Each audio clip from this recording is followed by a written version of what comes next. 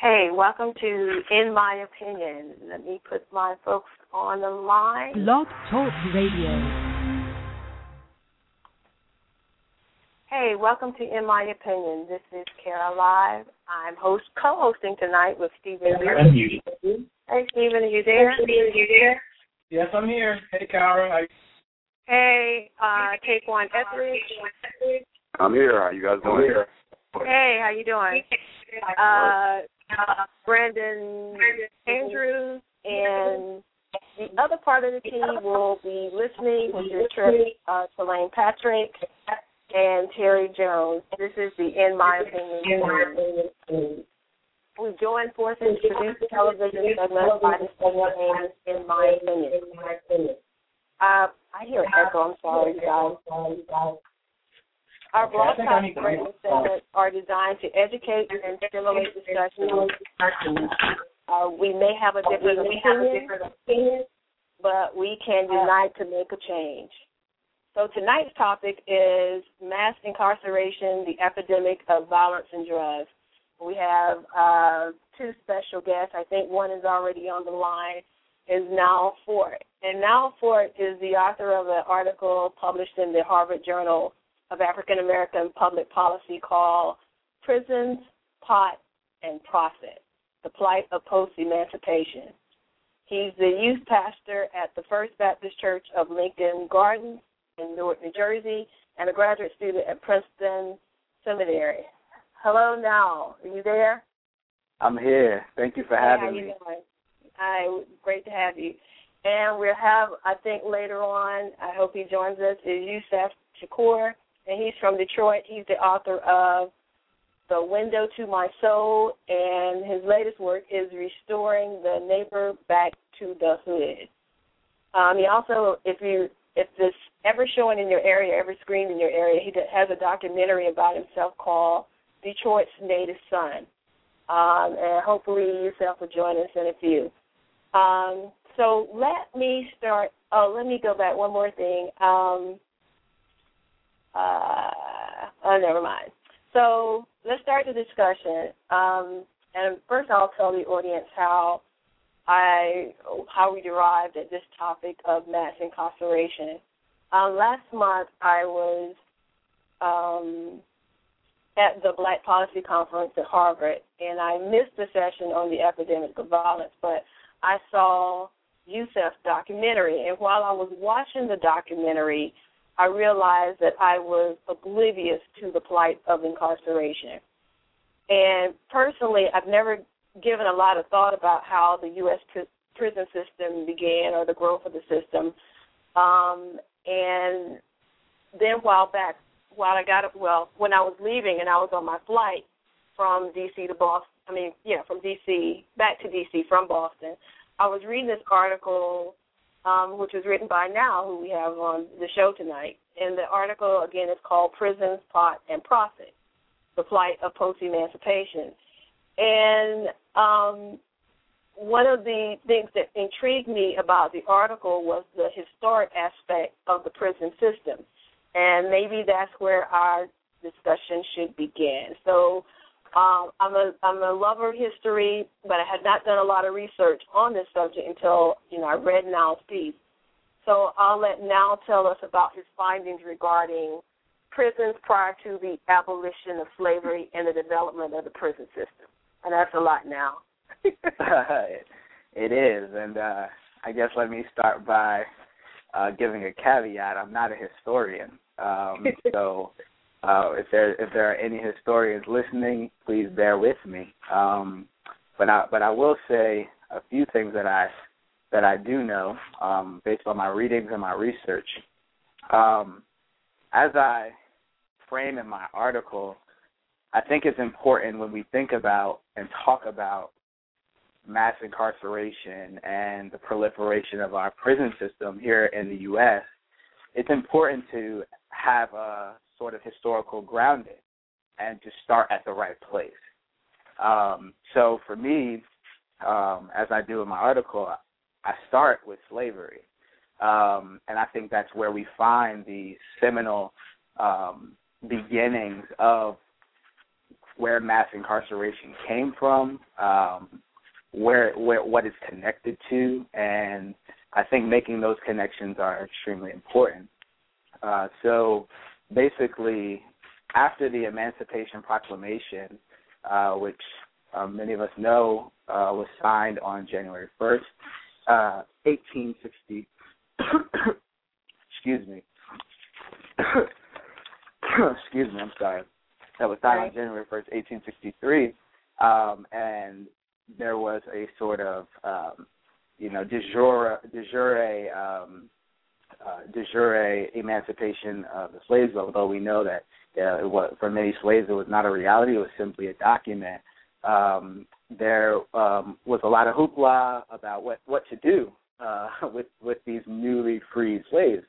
And more specifically, after Congress ratified the 13th Amendment, which came out of the Emancipation Proclamation in 1865, there I believe is where we begin to see the springing up of prisons, specifically in the South. So we see the freedmen, the slaves that were former slaves and now they're free, being put back into a prison system through what historians have come to call the convict leasing system. And the convict leasing system is very interesting because it was pretty much, in not too many words, it was a new way to maintain the old system. And white Southern plantation owners basically purchased prisoners to live on their property and work under their control, many times in harsher conditions than slavery.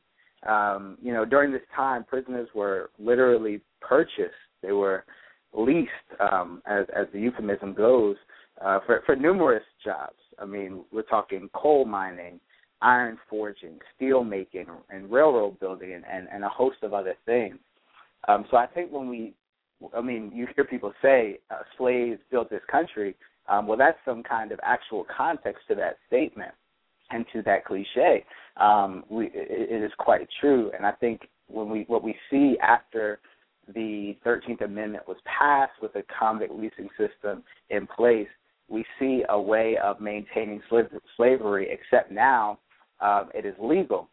And I think it's important to know how that is now legal and was legal, because if you read the 13th Amendment, as I'm sure many of us know, it actually it allows for a certain kind of carceral slavery. It says that basically slavery is not allowable except for the punishment of a crime. That is literally a part of the 13th Amendment. So that is very interesting to see how slavery, in one sense, I can't say ended, but on paper it was declared to be over, yet there's a huge caveat even within that document that allows and enables for a certain kind of carceral slavery, slavery to continue in the prison systems. So I think that's where we can trace it back, and I'm like I said, I'm not a historian. I'm sure some historians can do a much better job of articulating that and framing it. But for me, and in the article that I wrote, that's where I basically began, where we see the beginnings of the carceral situation here in America. So basically, when the slavery system ended, then the prison system began, is what I'm hearing. From my readings and research, prior to the 13th Amendment, and probably more specifically the Emancipation Proclamation, the prison system as we know it did not exist.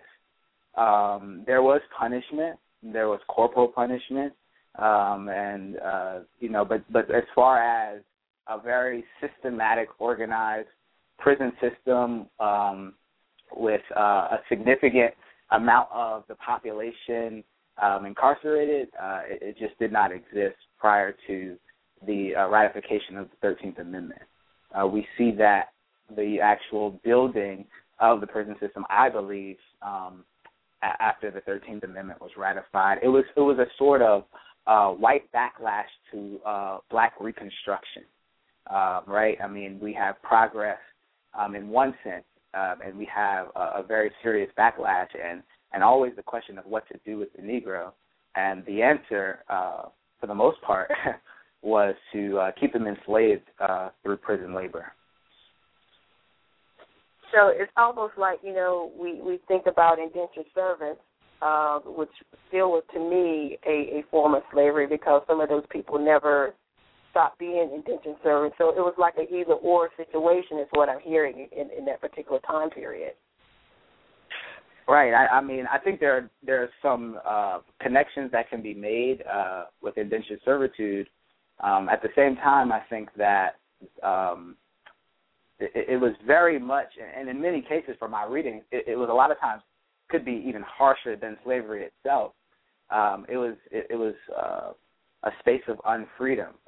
It was a space where you had absolutely no rights, where slavery was legalized in the same way that slavery was prior to the Emancipation Proclamation.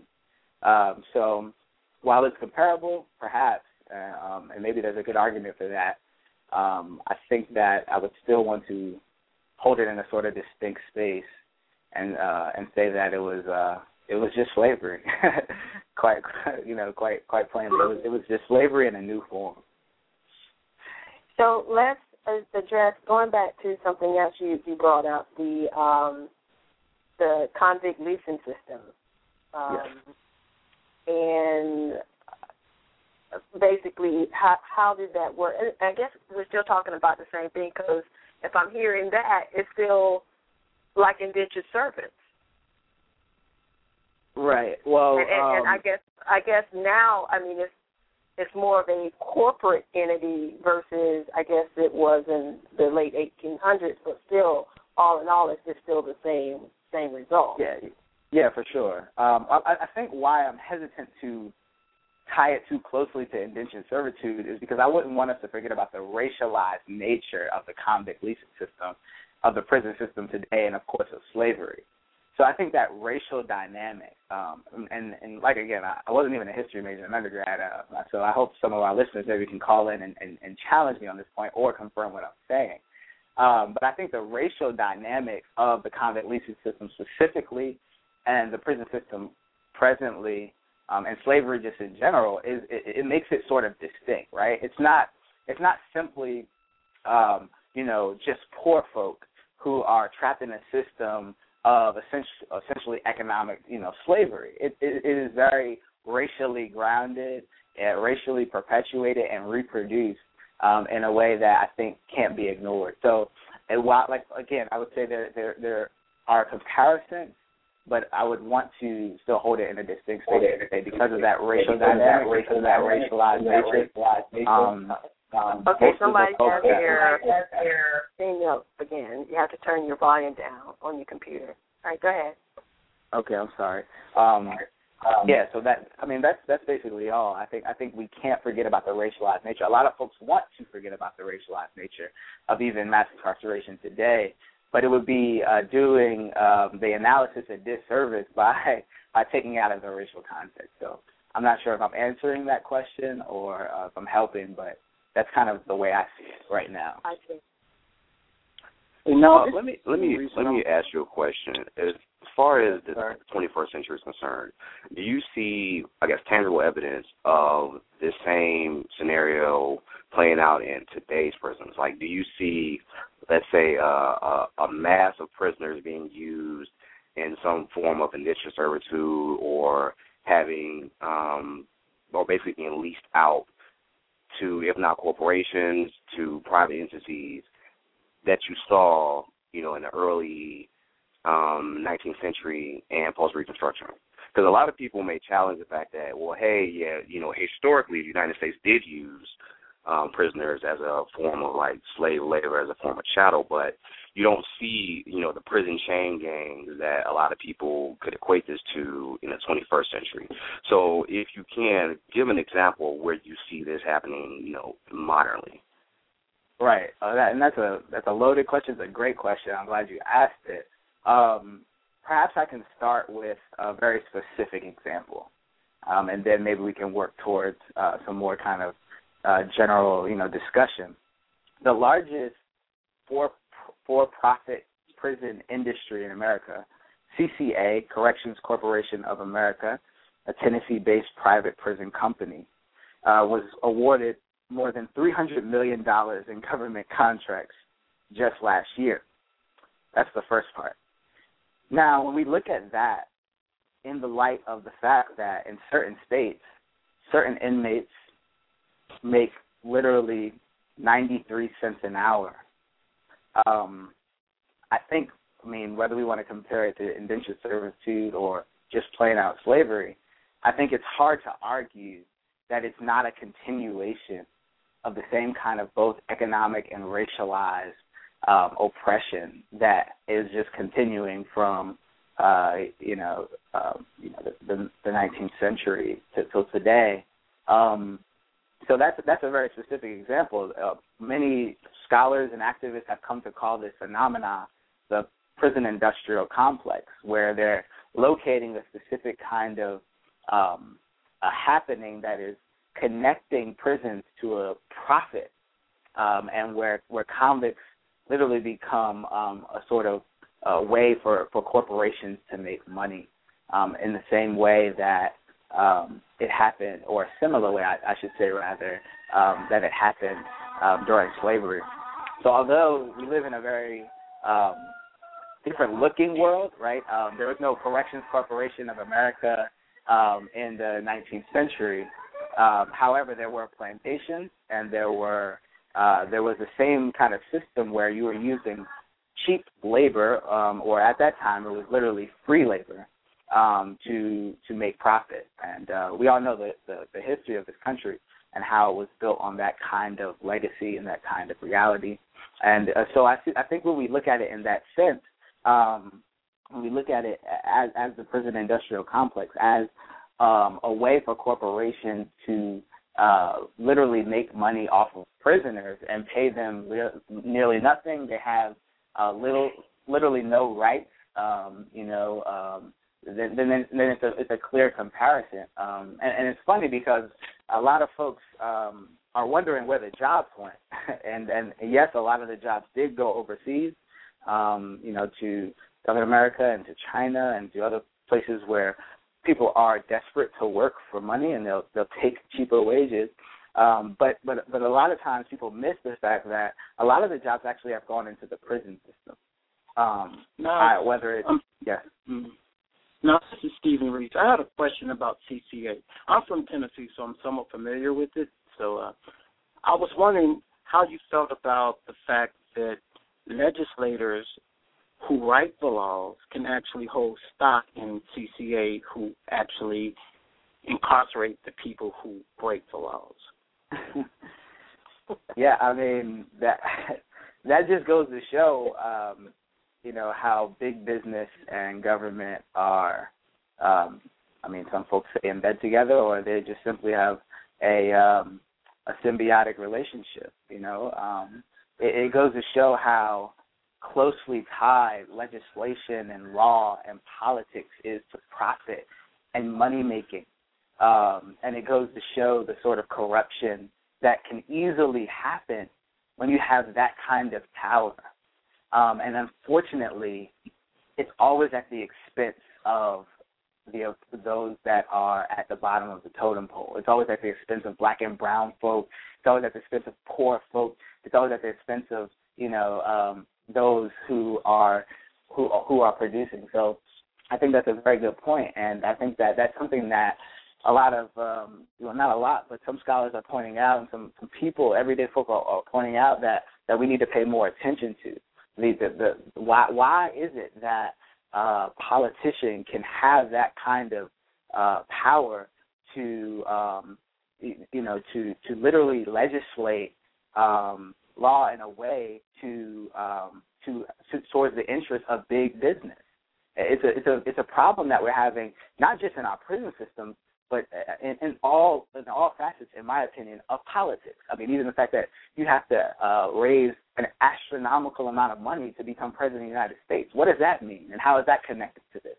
So I think that you're raising a really good point that we also need to address, is how legislation plays into this. and how politicians have often literally built their careers off of tough-on-crime rhetoric.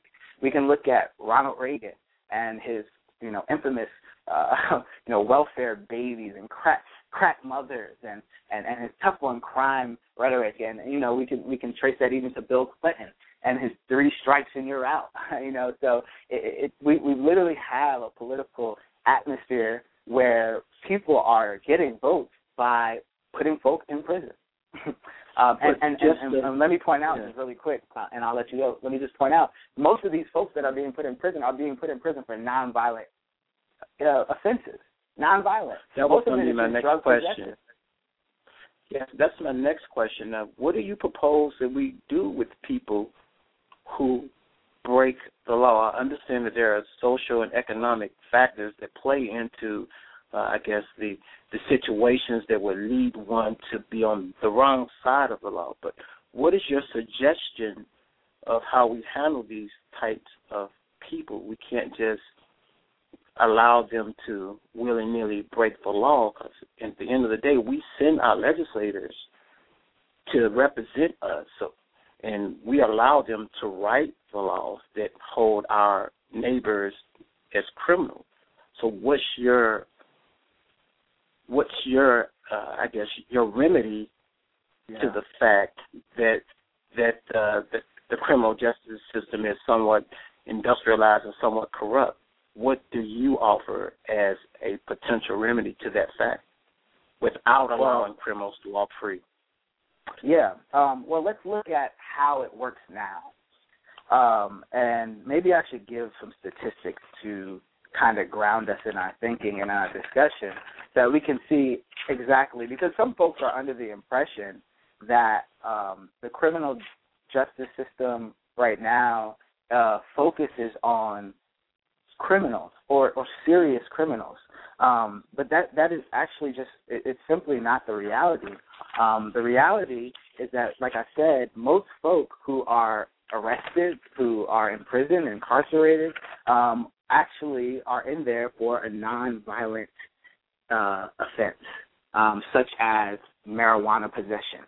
And that is actually one of the most popular ways to get locked up and to get in prison. So first, I think we need to frame this correctly, and we need to say that we need to be interpreting what's happening in its proper light, because most folks think that everyone in prison is in there for murder or rape or some kind of serious offense, but the reality is, of course, that they're not.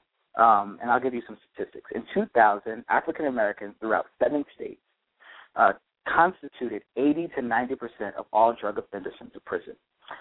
In at least 15 states, African Americans are admitted to prison on drug charges at a rate from 20 to 57 times greater than that of white men.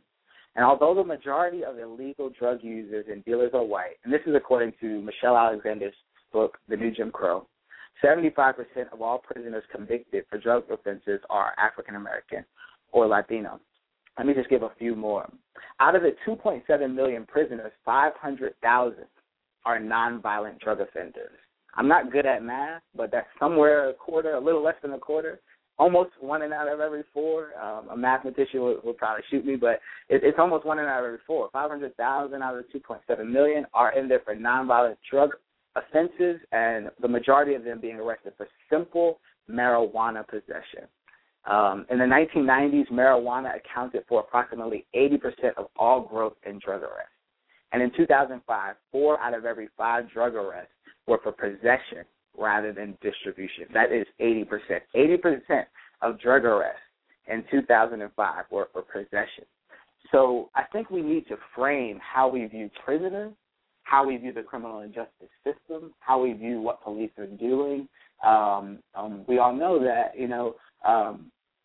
most people that are arrested are not arrested for violent crimes, or at least a significant amount of them. We can factually say, that they are arrested for nonviolent offenses. So I think that framing needs to be right, and I think we need to destigmatize a lot of folks that are actually incarcerated, and then we need to be honest about what the police forces and legislation are actually doing And it's so easy to call these. Go ahead.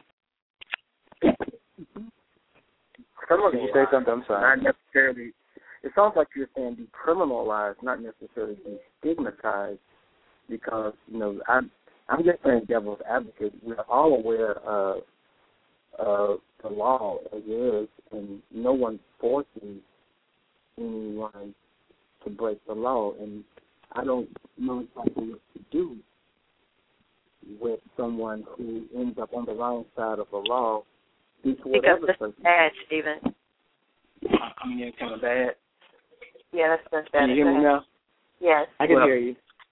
It sounds like you're saying more not necessarily destigmatize, but decriminalize certain things. And the way it stands now, most of us are aware of the laws. And I personally believe that there has to be some type of accountability for one's actions. I understand if there's something else at play, like mental health or some type of adverse SES or socioeconomic status factors that are in play, but we still haven't addressed the core issue.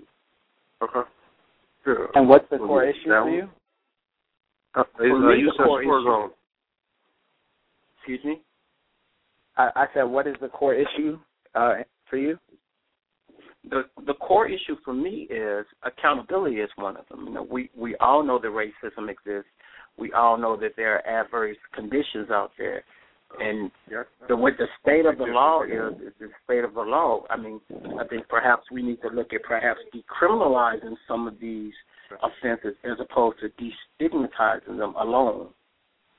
Oh yeah, no, I'm totally, actually in my article I have a section called decriminalization. That was just a part of my response to what I thought I was hearing as a kind of stigmatization of criminals. But I totally agree with you. I think that it's important, and you mentioned law. I think it's important to interpret law.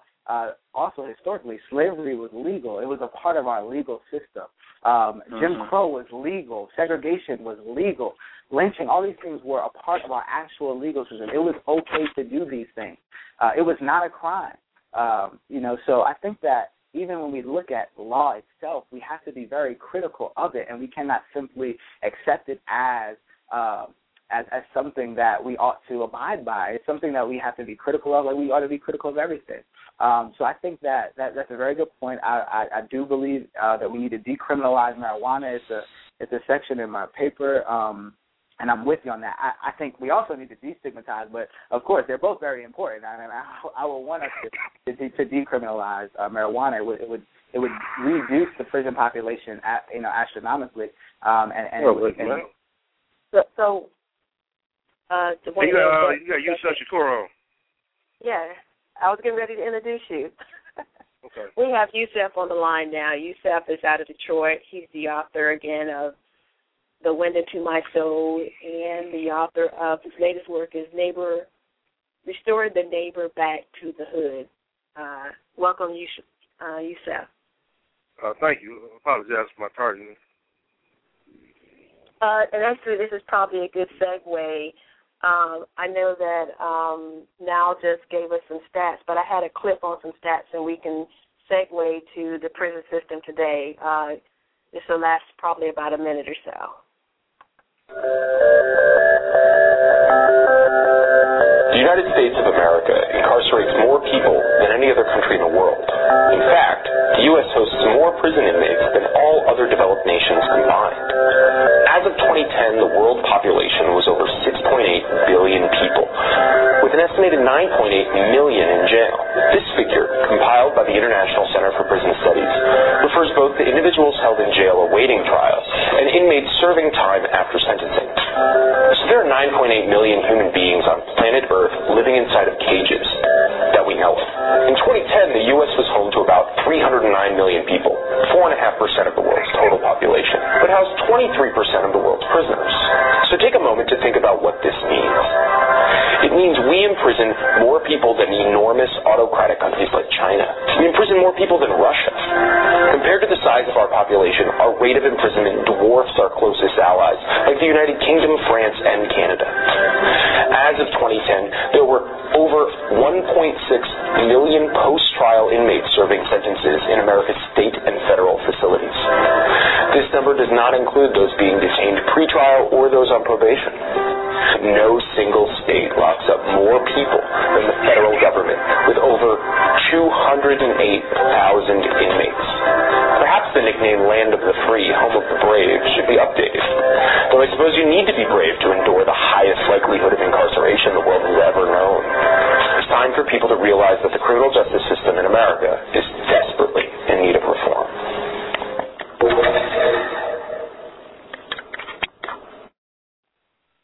Okay, that was some interesting stats, and I'm glad to have Yusef on the line now. I know that you and Now actually met at the Students Against Mass Incarceration National Conference that was here in D.C., I think a couple of weeks ago. Yes. And it's a good segue to, I think, if I'm not mistaken, it was the first national conference that they had. And I was just wondering if you could tell us what the goal of the conference was and what happened at the conference, what the objectives were. I can't say what was the goal. Actually, I was brought in by some formerly incarcerated folks that I was a friend of a friend who worked with Eddie Conway, who was a political prisoner. Just off the top of my head, I mean, it was about bringing awareness. But unfortunately, a lot of it is really connected to a lot of this cliche, these slogans, mass incarceration, prison industrial complexes, which they have meaning. However, the meaning is not really connecting to the black oppression, the black exploitation. 13th Amendment need to say no voluntary servitude shall exist except as a punishment for a crime. So when we talk about ending mass incarceration, if we're not talking about ending black oppression, we're losing sight on the bigger goal. Mass incarceration grew out of black oppression. Oh, I see. Okay, I was looking to see if Stephen had a question because he's typing to me.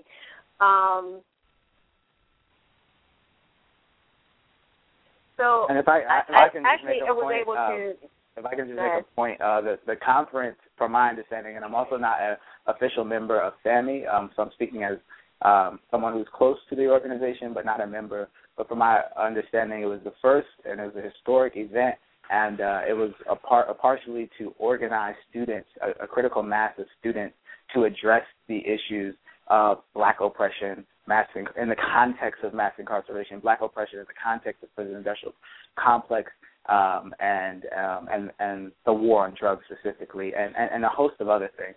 And it's really brought awareness.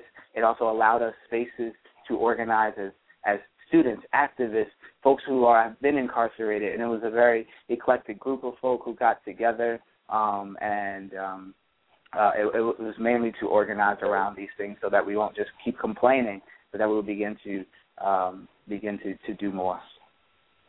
I mean, to add on that, the person that was there, I mean, it made great steps, but again, I'm a part of a group called Formerly Incarcerated and Convicted People's Movement. One of the things that we initiate is speaking in our own voices. Unfortunately, a lot of the folks who are having these conversations don't have the folks who are at the table. For myself, I was able to be a part of the panel on the war on drugs or something like that. And basically, we had to force myself to be a part of it through my comrades that was there, based upon, because they didn't know who I was. I did 9 years in prison. My father's done 30 years in prison. My uncle did 16 years in prison. So when you add that up, my credential speaks for itself when you look at the oppression within our community, the impact that we had. So again, when folks are talking conversation, we have to take it from the classrooms to the community and vice versa, but we have to have our fingers on the pulse of what's really going on. Those students should be applauded, but the work has to go beyond just those walls. I agree. Well, Stephen Reese, I'm going to ask you the same question I asked Now earlier.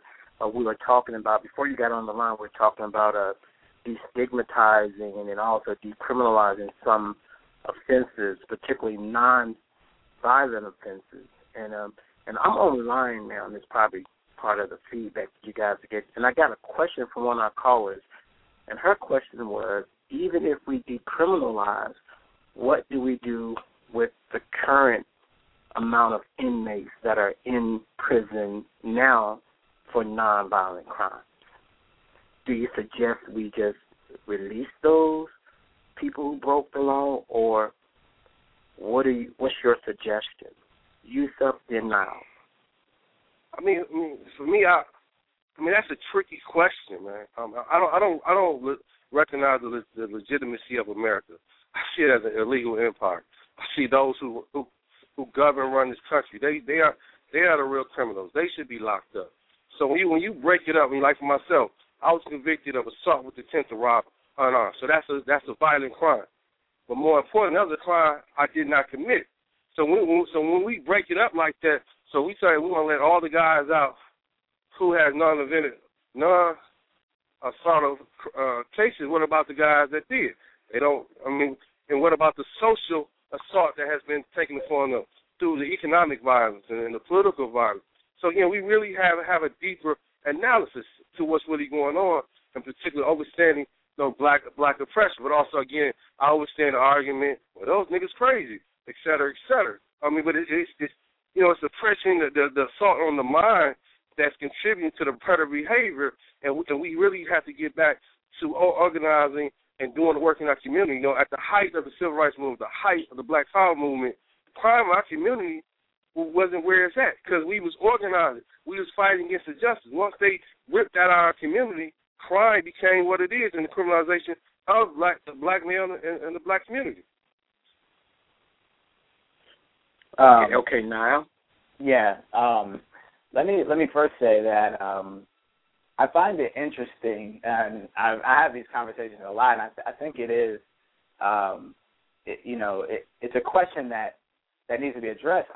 Unfortunately, I think, or not unfortunately, but I think that there are other questions that are just to be honest, a little bit more important at this time. And to be quite honest, I'm not a law student, nor am I a lawyer, and I can only speak to what I do know. I won't try to bluff. But what I do know is that by decriminalizing marijuana in particular, by treating it as a medical issue rather than a criminal issue, it would drastically decrease the population of prisoners that are going into the prison system. What to do with those that are already in, I would want to get a group of legal scholars together or folk like that who know how to work law. I don't know how to do that right now. So I can't answer that question to that sense, but I can say that by focusing too much on that question, well, what's going to happen with the folk that are in there? I think it misses out on the larger fact that they shouldn't be there in the first place. And let me give you I go to Princeton. There's more drugs at Princeton than the block I live on in North New Jersey. I live in North New Jersey. I live in the belly of the beast, but I go to Princeton, and I see more drugs at Princeton than I do on my block. So the point is that there is, and I don't want us to overlook the racial dynamics here. I don't want us to why aren't the police raiding the dorms at Princeton where I go to school? Why are they raiding the block where I live?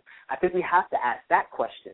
And we have to be very intentional and careful in our analyses and even in the questions that we ask. So what should we do with those prisoners? I don't know. I think that's a question that can be addressed along the way. But I think the more important questions are, why in the hell are these folk who carry marijuana on them in a dungeon, in a cage, in being treated like animals because they had a drug on them? I mean, it's absurd. And it's not just about marijuana, because I don't want to stop it there. Any drug should be treated as a public health issue. It is not a crime.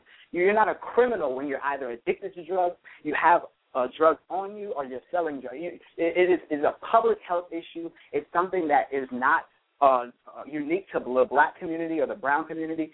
All folks, white, black, brown, according to Michelle Alexander's book, there's no disproportionality between races in using drugs or selling drugs. If, in fact, there is, it would be that white folks sell and use drugs at a higher rate. But that is not the way we think. That's not the ideology. There's not an argument here about the medical nature of substance abuse and how people self-medicate. But I would have to take issue with you whether or not you say people who sell drugs are not criminals. To me, that's a separate issue. I don't see those people who sell drugs as ones who are necessarily victims of society. Perhaps there are economic reasons that push them or which led them to feel that they should engage in that practice, but I don't think that they necessarily are self-medicating at the same rate as people who use drugs for their mental health issues or use drugs recreationally. Well, also, I mean, kind of like, just to go back what Stephen said, there are certain drugs that we could argue that do have a medicinal purpose currently. Now, obviously, for instance, with drugs like any opiate like cocaine, back in the day that was used for medical reasons until the more harmful effects were studied and the drug was outlawed. But something like marijuana, I've always agreed that black male incarceration rates due to marijuana are one of the reasons why our incarceration rates are the highest. And when you decriminalize that recreational drug, the use of that recreational drug, like you said, it will decrease our numbers in the criminal justice system dramatically. But for a second, I want to go back to the actual economics of incarceration. I had a question for one of my friends.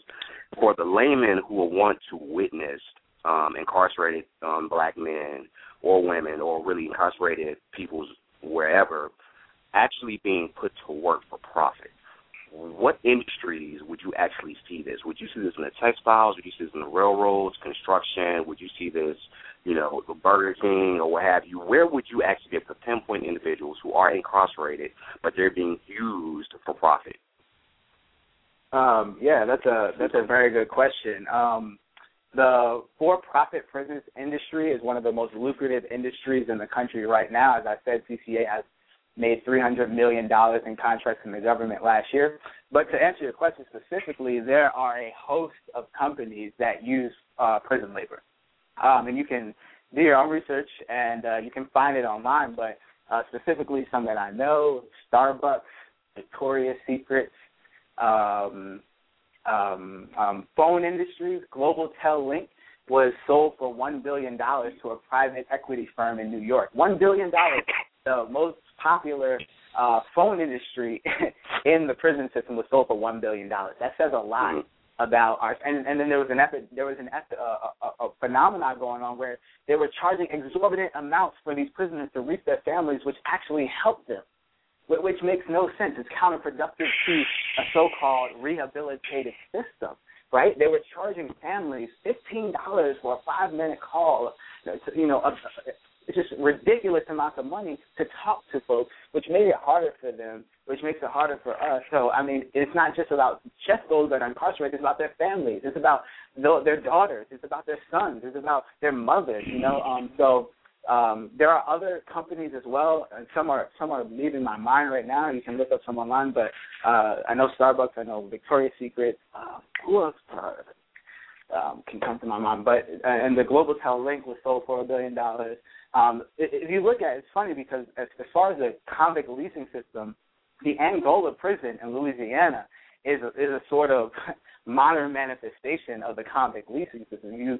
I've never been myself, but I've seen pictures and I've seen videos of the Angola prison system, the infamous Louisiana State Prison, and the prisoners there have a rodeo and folk come and they get entertained, and the prison makes a lot of money off of the prisoners. Like I said, in certain states, some prisoners make as little as 93 cents an hour, and it's not just how much they make, it's the fact that they're not allowed to unionize, they're not allowed to organize, they are always on time, they are under a sort of martial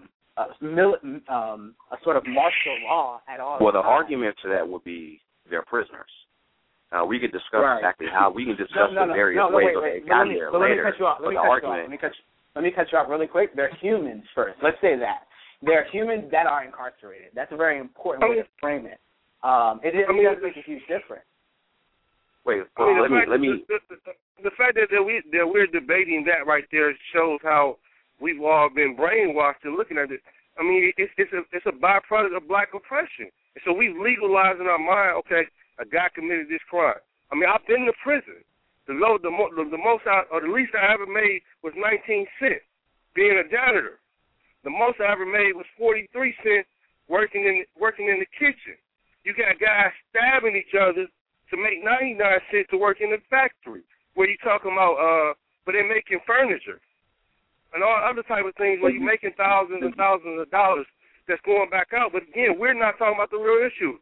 When you're talking about marijuana, I mean, I've been to prison. Most of the guys are not in prison because of marijuana itself, but the fact they may have used it and impaired their ability to think that caused them to do something to think. So we had to get to the real issue of the lack of resources that's lacking within our community that's contributing to the behavior that we see. There's room to agree that. I'm sorry. Go ahead, Stephen. I'm sorry. Yusuf, this is Stephen. Okay, we're going to take the self-medicators or the people who use drugs off the table. There are still other people in jail who have committed crimes. And I know that I have family members who've been in jail, full disclosure. So there's not an argument whether or not these people are human or not. My issue is about accountability. If you're going to be an active member let me get my question out. I'm going to get my question. What do you mean by accountability? If you're going to be clear. If you're going to be, I'm going to explain it. If you're going to be an active member of this society, there are laws that members of this society abide by. If we need to change the laws, that's a separate issue. But in order to be an active participant in this society, every right has a responsibility. If you break laws, brother, there are consequences. Man, excuse my French, man, that's bullshit. That's bullshit, man. My citizenship, my so-called citizenship was forced on me through the 13th Amendment that says neither slavery nor voluntary servitude shall exist except as a punishment for a crime. So the same law that's supposed to abolish slavery legalize slavery. So when you look at the 2.5 million, over half of them are black, where you can't get jobs in your community, where you can't go get education. What else you think I'm going to do? And you telling me, trying to force feed that I'm supposed to play by the rules? The rules never played by me. I never had a fair chance. I think the discussion is meandering towards this. There's a trade-off for this. Now, for instance, like you said, you humanize the prisoners because they are human first, but at the same time they are prisoners. Agreed. So my question is, where does personal responsibility begin? Where does responsibility to society at large begin, whether you agree with the society that you live in or not? For instance, in New Orleans, we used to see non-violent offenders that would take them and they would clean up the shoulders or the overpasses, things like that. They're picking up trash. So a lot of people was like, okay, well, we feel that's an adequate trade-off for whatever non-violent offense put you in New Orleans Pickers prison in the first place, right? So we know you're there for a finite amount of time. So while you're there, you're basically doing a community service to the community that you wronged. Then you go your merry way. I think there's a fine line between that versus what Niles is discussing and versus what the economics of the new economics of slavery as far as incarceration is concerned, where you actually have individuals doing hard labor for a penance for a salary. Now, don't get me wrong. I personally do not feel that anyone. I mean, you're in prison for a reason. Whether let's just use the broader term that majority of the people that we're talking about, we know that they're convicted felons for whatever they did, and they quote unquote deserve to be there. I don't expect anyone in prison to get a salary, but at the same time, I don't expect anyone in prison to be dehumanized where they can't take care of themselves. So I think there's kind of a cost benefit analysis here. There's a very fine line between you paying your debt to society versus you being pretty much treated as an indentured servant or a slave. Okay, let me. I don't know. I'm listening. I don't know if any of y'all have been to prison, right? I've been there. No, I have not. I did 9. I've visited quite a few. I've been there. I did 9 years, right? And I want to paint a picture. Okay. The majority of the prisons across this country are built in white rural areas. Majority of the prisons are standing on probably where it was swamp lands. So this prison that they build becomes an economic base for that community. It has a family generation that comes in and works in this prison. They can't get a job nowhere else. They're guaranteed to work in this prison. I mean, 99% 90% of the folks who work these prisons are white with racist mentality. So this prison was structured in white supremacy. Majority of the guys who are getting sentenced and convicted didn't have a chance in the fucking first place. A court-appointed lawyer that was unqualified to represent them, whether they did the crime or not. So you talking about guys in the city of Detroit, over 80% of the schools have been closed. Over 50% of the recreations have been closed. So why wouldn't you expect the motherfucker to go commit a crime? As a recreation, when there's no resources. And let me say this. Let me just jump in. There's been a historic dialogue between this kind of narrative between personal responsibility and systemic violence. And what we have to realize, what we have to come to grips with, is that first of all, let me say this. We're not asking white folks to be personally responsible. Like I said, the statistics show, facts show, this is not just emotion. You talking to me? I'm the statistic, man. You coming me off my arm. Wait, let us finish. What I say every day. Let me just finish. That's disrespectful to on the backs of those who are suffering right now, man. My brother. Let us finish the point. My brother. I got 3 brothers and sisters. They all been in jail, bro. I've been there. I've seen it. You know what I'm saying? I haven't been in prison myself. You ain't lived it, man. You ain't lived it. You talking from behind the desk, man. Okay. I'm talking from being in there. Bro. Let him finish the point. So my rehabilitation came in there because of my father. Bro, if it wasn't for my father, I still would be a criminal. I'm with you. I'm with you, but I can't. I can't let you silence me. You ain't gonna let me do a motherfucking thing, because the fact of the matter is, we're talking about liberation. If it wasn't for my fucking father, I'd still be a gang member waiting to beat one of y'all asses. He taught me how to love myself and take personal responsibility of coming home and doing what I do in my community. You have to be clear when you talk about personal responsibility. That's a good thing the whole narrative between personal responsibility and systemic violence. It's interesting to me. Why it's interesting to me is because the reality is white folks commit just as many crimes or more than black folks, but we're telling black folks to be more personally responsible. I don't understand that. Yeah. Like I said, I where I go to school, if the police went there, a lot of them will be in prison, but they don't go there. Why don't they go there? Why do they go to the street corner rather than the college campus? Well, let me ask you a question to further make your point. Can I just finish, please? No, because you're making a great point. Even when they get arrested, what happens to them? Yeah, I mean, so the point is we're asking something of black folk that we're not asking of all folk. And the point, and the even deeper point is, you cannot respond to systemic violence with a personal responsibility agenda. It doesn't make any sense. And also more than that, let me just finish. It dismisses the fact that black folk are personally responsible. And I know those folks because I'm one of them and I live amongst them. So I don't like that narrative. I really don't. I don't like that Cosby kind of mentality, that Oprah kind of, well, why don't y'all just stop smoking weed? Why don't y'all just stop, drinking on the court? Why don't y'all stop doing all the crime? When the reality is that we're not doing it any more than nobody else, but we're getting locked up for it more than everybody else. Why is that? Let's address this systemic issue. Let me ask this question, because you said that, and some friends of mine were talking about something to the effect. Yeah, and a friend of mine and I were talking to the effect, because we know, being black or being of color in this country, that we're under a larger microscope, wouldn't it stand to reason that we should have that much more scrutiny to our behaviors, even if it's not fair that they're not asking our white counterparts to do the same? But why not remove the microscope? Why not remove the microscope? Why are we asking just keep the microscope that's unjust, that's violent, that's unfair. I want to destroy the microscope. I don't want to, please, let's be okay so we don't get locked up. No, let's remove the microscope that's surveilling us, that is attacking us, that has a specific kind of agenda to keep us down. Why don't we respond by saying, you know what, let's get our shit together? No, we have to respond by saying destroy the microscope. I agree with you, there's a microscope, but my response is destroy the microscope instead of saying, you know what, we got to act right. Because first of all, let me ask this question. When you say destroy the microscope, what does that mean?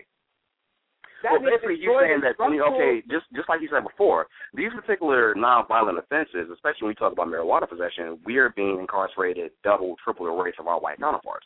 So the thing is, if you were to decriminalize marijuana, you're taking away that microscope from our black and brown community, because now marijuana, just like prohibition did with alcohol, the playing field is level now for the most part.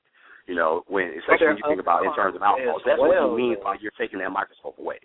In my opinion, unless I miss it. We should change the focus. But Yusuf, I applaud you for getting your life on the right path. But you said something that rang dear to me and that touched my heart. You said it was your father that encouraged you to have personal responsibility to take your life and take it in the way that you want it to go.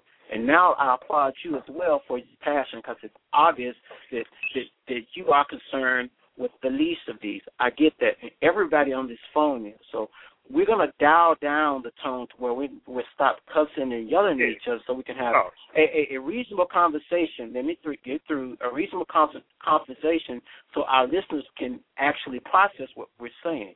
And when I say, moving back to the original question, when I say what happens to accountability, I believe that each man is responsible for his fate, despite the circumstances in which he was born in. I know life is unfair.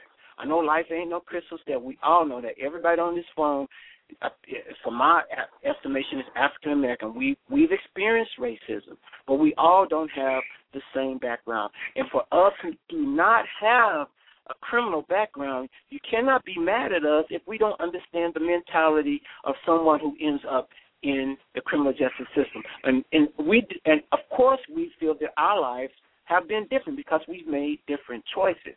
And I'm asking you what we should do. Let me get through. I'm asking you, we as those who are on your side, who are saying that, hey, the system is messed up, what should we do outside of those nonviolent, self-medicating offenses? What can we do to bring more justice to the criminal justice system without us denigrating into personal stories and personal insults? So that's my question to both of you, because we only have a couple of minutes left on the phone. Okay. And I don't want to end the phone person. Right. I got it. My quick response to that is, those things are a byproduct of the fact that we're black. When the police pull us over, they're not pulling us over because we got marijuana on us. They're pulling us over because we're black. And unfortunately, we may have marijuana on us. We may have a pistol on us. We may have crack cocaine on us. May have not drive on insurance and things like that. So, again, when you're talking about systematic violence and systematic racism, the heart of it is white supremacy of continuing to devalue, attack, and assault black communities. And they're undermining the community through the incarceration. What we have to do, which is begin to rebuild our communities. Men and women coming, particularly like you brothers, man. I'm proud. I don't know you brothers personally, but I'm happy for you brothers. So I wish I could have been in the position you are in. Prison became my college. You all didn't have to experience that. And you all shouldn't feel ashamed for that either, because we need everybody in our community to take part in this war that's upon us. Okay, now what's your response? I would like to direct this a little bit to the listeners or whoever is listening in on this conversation. I appreciate everybody's voices here. I thank you for allowing me to contribute. I think that very specifically we need to begin to consider what some folks have come to call prison abolition, and that simply means a radical rethinking of how we do the punishment industry and the punishment system. It's a way of rethinking how we respond to not just so-called crime, but poverty. Why is it that we spend 3 times as much on prisons than we do on education? And what I mean by that specifically is that the average we spend per state on a student is $11,000. The average we spend per state on a prisoner is $33,000. That is 3 times. So I want to bring this to a larger context to also say, what are we doing as a human society when we spend 3 times as much money on incarceration than education? Right? So I want us to radically rethink about ourselves as human beings, as black folks, and I want us to say we need to start thinking about prison abolition, which means the end of prisons as we know it. And we need to have a different response because simply the facts show that it's not working. The prison industry, as my brother Yusef can, I'm sure, attest to, has done more to hurt our community. The black community and our community as a whole has done more to hurt than to help. The only thing that's helping are these big corporations that are profiting off of black and brown bodies and poor bodies too. So we need to radically rethink about ourselves as human beings, and we need to begin to radically think about prison abolition, the end of prisons as we know it. Please, please, please, let's all, think about this in a way, not just from our own perspective, but from a personal perspective. Because honestly, a personal response is not going to get 2.7 million people out of prison. A personal responsibility is not going to get black folks out of economic depression that we've been in our whole time we've been here. We have to have a greater response that goes beyond personal responsibility, that speaks to the systemic violence and injustice that is attacking us. That's what we must do, and that's my claim, and that's my plea. That's a great ending to the show. I wanted to add, if anyone wants to get involved, if this is a subject that you're compassionate about, there's a couple of different organizations that you could get involved with. The Campaign to End the Death Penalty, you could Google this. I probably put it on the chat when we finish this conversation. Campaign to End the New Jim Crow, formerly incarcerated and convicted people's movement. Again, this has been, in my opinion, I'm so glad and welcome now Fort and Yusef Shakur. And the In My Opinion team is Stephen Reese and Taquan Edwards. Thank you, guys. Thank God. Thank you. And the other portion of our team, I want you guys to stay tuned for what we're doing next, because we will have a television segment which will start airing next month in the D.C. area.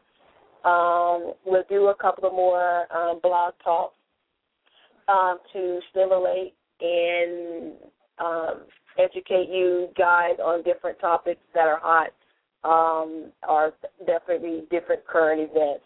Again, it's been a pleasure. I'm glad to have everyone on. I got to name the other people on the team, Trelane Patrick, Brandon Andrews, and Terry Jones. Again, thank you guys for tuning in to Thanks, In My Opinion. Talk to you later. All right. Bye-bye. Good night, guys. Have a good night, everybody. All right. Bye-bye.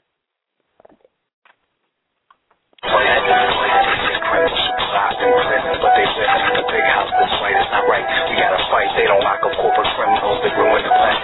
Jails filled with nonviolent offenders, and it's trash. Rehabilitation or correction or direction. Corruption. Goddamn, they can stop the way it's run. It's coming our way. They emerge from this. Gotta stop profit in prison. Privilege. Society can just inequality and robbery. Technology is something that's not distributed properly.